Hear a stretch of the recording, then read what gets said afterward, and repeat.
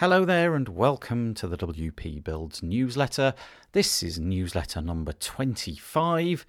It was released on Monday the 13th of August 2018 and covers the week beginning the 6th of August 2018. Couple of things before we begin. First one is to say if you go to wpbuilds.com/deals, you can avail yourself of some coupon codes for various WordPress plugins. And also if you go to wpbuilds.com/subscribe, you can subscribe to us on Slack and email and Facebook Messenger and all sorts of things. Right, so there we go. Let's get started on the actual news. The first one today comes from WordPress.org, actually make.wordpress.org, and it's all about the fact that the new version of Gutenberg has been released. It's Gutenberg 3.5.0. And there's a few notable things. The first one is that they've added some sort of contrast and polish to the existing buttons and embed blocks so that when you sort of interact with them, it's much more obvious what's going on. So if you click into an area, there's sort of like a shading that goes on around the edges, which is quite nice. And also, I'm going to quote, one notable change is the addition of a warning that displays if Cloudflare blocks REST API requests. This issue was reported last September, and it turns out that the put request is sometimes blocked by Cloudflare. I'm actually reading that from the WP Tavern website, which is also useful for this particular news item. So yeah, make.wordpress.org or the WP Tavern. There's a blog post on there called Gutenberg 3.5.0 released. Okay, the next one is again on the WP Tavern. This article is entitled Gutenberg plugin garners mixed reactions from the new wave of testers.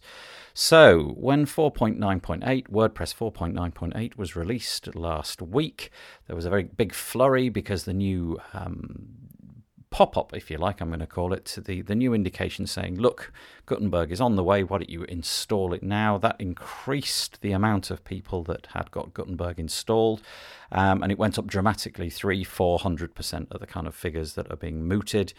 And yeah, it seems regrettably that there's a very large proportion of people who have found that it's not what they want. If you go over to WordPress.org, you'll be able to discover that the amount of negative reviews, or should I say one-star reviews, is on the increase. Now, this could be for a number of reasons. Perhaps this is people who, really have an axe to grind.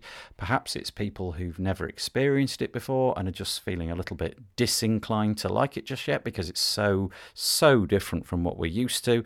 The fact is we don't really know, but what is quite nice, and the WP Tavern article does mention this, is the fact that it is eliciting an awful lot of response from the developers, the people behind the Gutenberg plugin. So that's good. If there's a negative reaction, obviously it's great to see that they're jumping in there and giving their feedback, and hopefully that feedback at some point will allay some of the fears. Now I'm going to keep talking about Gutenberg probably for quite some time. This is the Specky Boy website. And this article is called Are Gutenberg's Bad Reviews a Sign of Failure? And he draws attention to the exact point that I was mentioning. No, perhaps it's not. Maybe it's just a call to action for the developers to get stuck in and see what needs to be done so that the right thing can be shipped later on. Obviously, we're not quite at the panic stage yet, but if lots and lots of people are exclaiming their worry about it, then it would be incumbent upon the developers to take a look at this fairly seriously, one would have thought. So yeah, go to the Specky Boy website and have a little look and see if you agree with his opinions on that matter. Okay, the next one, again, I think this is going to be the last one all about Gutenberg, is called The Pros and Cons of the Gutenberg WordPress Editor, and this is on the Delicious Themes website, and they go on to, talk about what Gutenberg is, but I think probably if you're listening to this, you know what it is by now. It talks about how to install it and so on, and then it goes on to sort of say what the main advantages are, and I quite like this, and then it goes on to say what the criticisms are. The main advantage is it mimics modern platforms like Medium in the editing style experience. The new concept of blocks is fairly cool. You're going to have to play with it to fully understand why they're cool, but it is a good idea. It comes with a full screen template. The whole block system is mobile friendly. It is quite user friendly, and the editor is designed to be your first choice when it comes to building websites. However, the cons at the moment, according to Delicious Themes, are that there's no Markdown support. The learning curve is going to be quite high, especially for brand new users. There's only partial support for meta boxes, which we'll come to a little bit later. It doesn't support responsive columns yet, and it's not accessible as you might think, and the APIs are still somewhat in development. So there we go, an interesting take on that.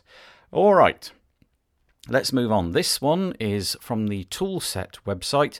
Now, Toolset, we've had Amir on the podcast a couple of times from Toolset, and we've had Ben Pines on from Elementor as well.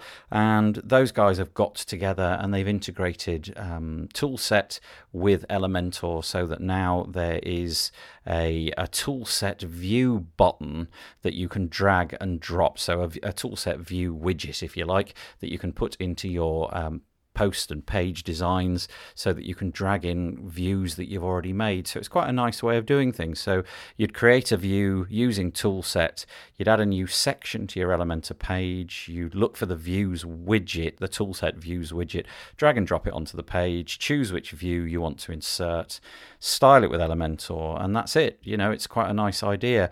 This system was begun with Beaver Builder a little while back, but it never quite reached maturity, and it would seem that they've taken it a little bit further, and hopefully that'll carry on. If you're an Elementor user, you might be able to use Vue's capabilities there, which is quite nice. Okay, another person that we've had on the podcast is Elliot from ACF. Now, an awful lot of people have been worried, I think probably Elliot as well, because of the fact that a lot of his meta boxes, if you use ACF Advanced Custom Fields, a lot of the stuff that he puts in the WordPress UI was always under the text editor, so you could put fields in there, multiple fields for just about anything you could imagine, and in Gutenberg it kind of felt like they were a bit of a poor relation. Well, he's come up with this really ingenious thing called ACF blocks. And the idea is, well, you have to go to the website because there's some code on there that you'd kind of need to not necessarily copy and paste, but you'd have to like look at it to figure out what it is that you needed to amend. He's given the example of a testimonial block. Basically, you group your fields into these little blocks. So let's say, for example, you've got an image and an author name, and you want to group those two fields into a block. You can do that with this little bit of code, and then you go into Gutenberg, drag that block into place, and then you can edit it there right on the page using Gutenberg. So really fascinating. I think this is kind of the first concrete example that I've seen of something which makes me think, okay, if somebody can pull their finger out and make this stuff work and make it attractive, it's going to be easy for the rest of us. So well done, I presume, Elliot, in this case. Okay, the next one is all about WP Engine. Now, I've never heard of these before, but apparently the Stevies Awards are a bit of a thing. Apparently the Stevies Awards are there to honour and generate public recognition of the achievements and positive contributions of organisations and working professionals worldwide, and they give out gold, silver and bronze awards. Well, apparently WP Engine has been given an award. I think it was a silver award. No, gold, silver, I don't know. They've been given an award for excellent in customer service.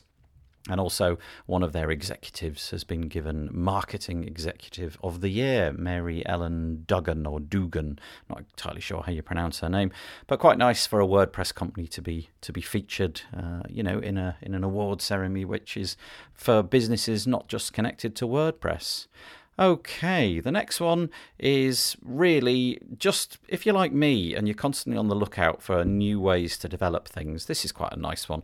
We've all come across a whole host of ways to develop locally with WordPress, but this little article, which is on the WP Lift website, gives us 5 ways that you can install WordPress locally.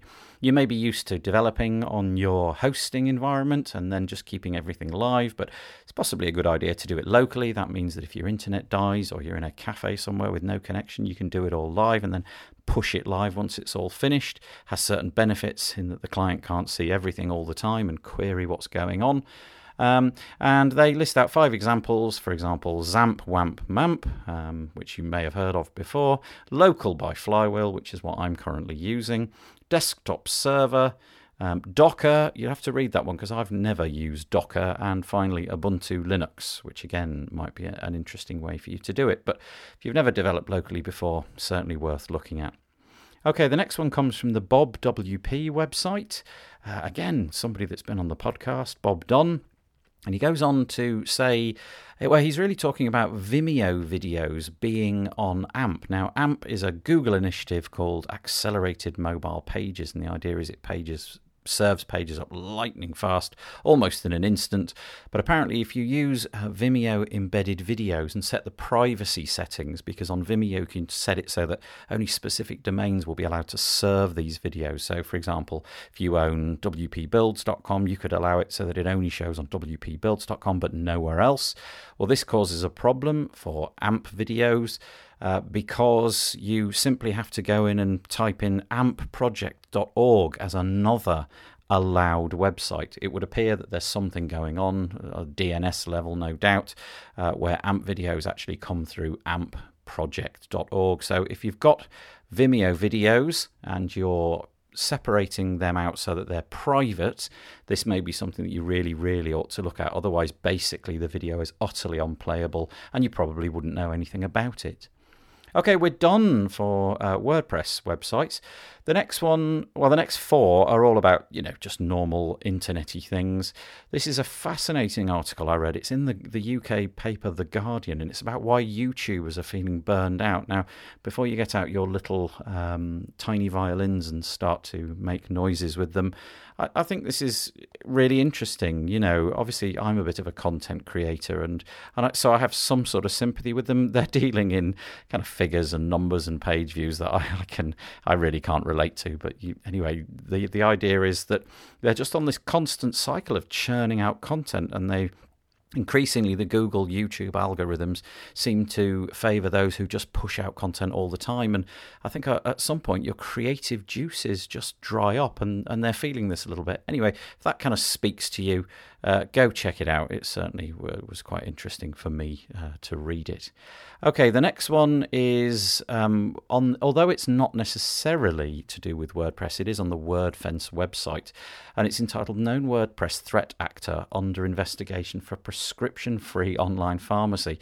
Now, last September, WordFence published 3 articles, all in the space of about a week, which pointed the finger at a chap called Mason Souza, S-O-I-Z-A, and the fact that he'd acquired loads of WordPress plugins and then had basically filled them up with SEO junk code, so that you were, how to describe it, you were putting fake content onto your website without knowing it by using many of the plugins that he'd acquired. Well, it seems that he's taken matters a little bit further now and has set up a website which is allowing people to buy online pharmacies with the tiniest amount of due diligence and process. And anyway, if following up on articles that WordPress has been involved in the past is your thing, this could be one to watch. Right, almost there, 2 to go. This next one is on the coderstory.com website. Now, it's a very, very, very long piece, and the technical details are a bit strange, and I won't be able to go into them. But essentially, it would appear that over the last year or so, the Russian government have been very keen to shut down Telegram. Telegram is an app that you can install. Maybe it's website available as well, I don't know. But you can put it on your iPhone or your Android device, and it offers some level of secrecy and privacy and encrypted communication, and the Russians decided that it would be a good idea if this were not possible anymore, so they reached out to Telegram, who blatantly refused to acknowledge this request. And the story is quite technical, but in the process of trying, therefore, to shut down Telegram, they basically crippled their entire internet, and thousands of websites and Google properties went down, and it was a bit of an own goal by all accounts. So again, if that kind of internet crypto stuff floats your boat, go check that out. And finally, now you're not dreaming this one. This is on the WP Tavern website, which is normally WordPress related, but this one isn't. It's just to say that Gutenberg has been ported to Drupal. Drupal, the other CMS, which is incredibly popular throughout the world, not quite as popular as WordPress, but very, very popular indeed. There's been a port of Gutenberg over to Drupal 8, which I think is really fascinating. I hope this takes off, because I think it would be a good idea if we could all contribute back, and people from the Drupal community are every bit as keen to commit and make the world a better place with their approach to code editing and feeding back to the community. So yeah, fascinating. Go and check it out, and if you're a Drupal user, go and check that out as well.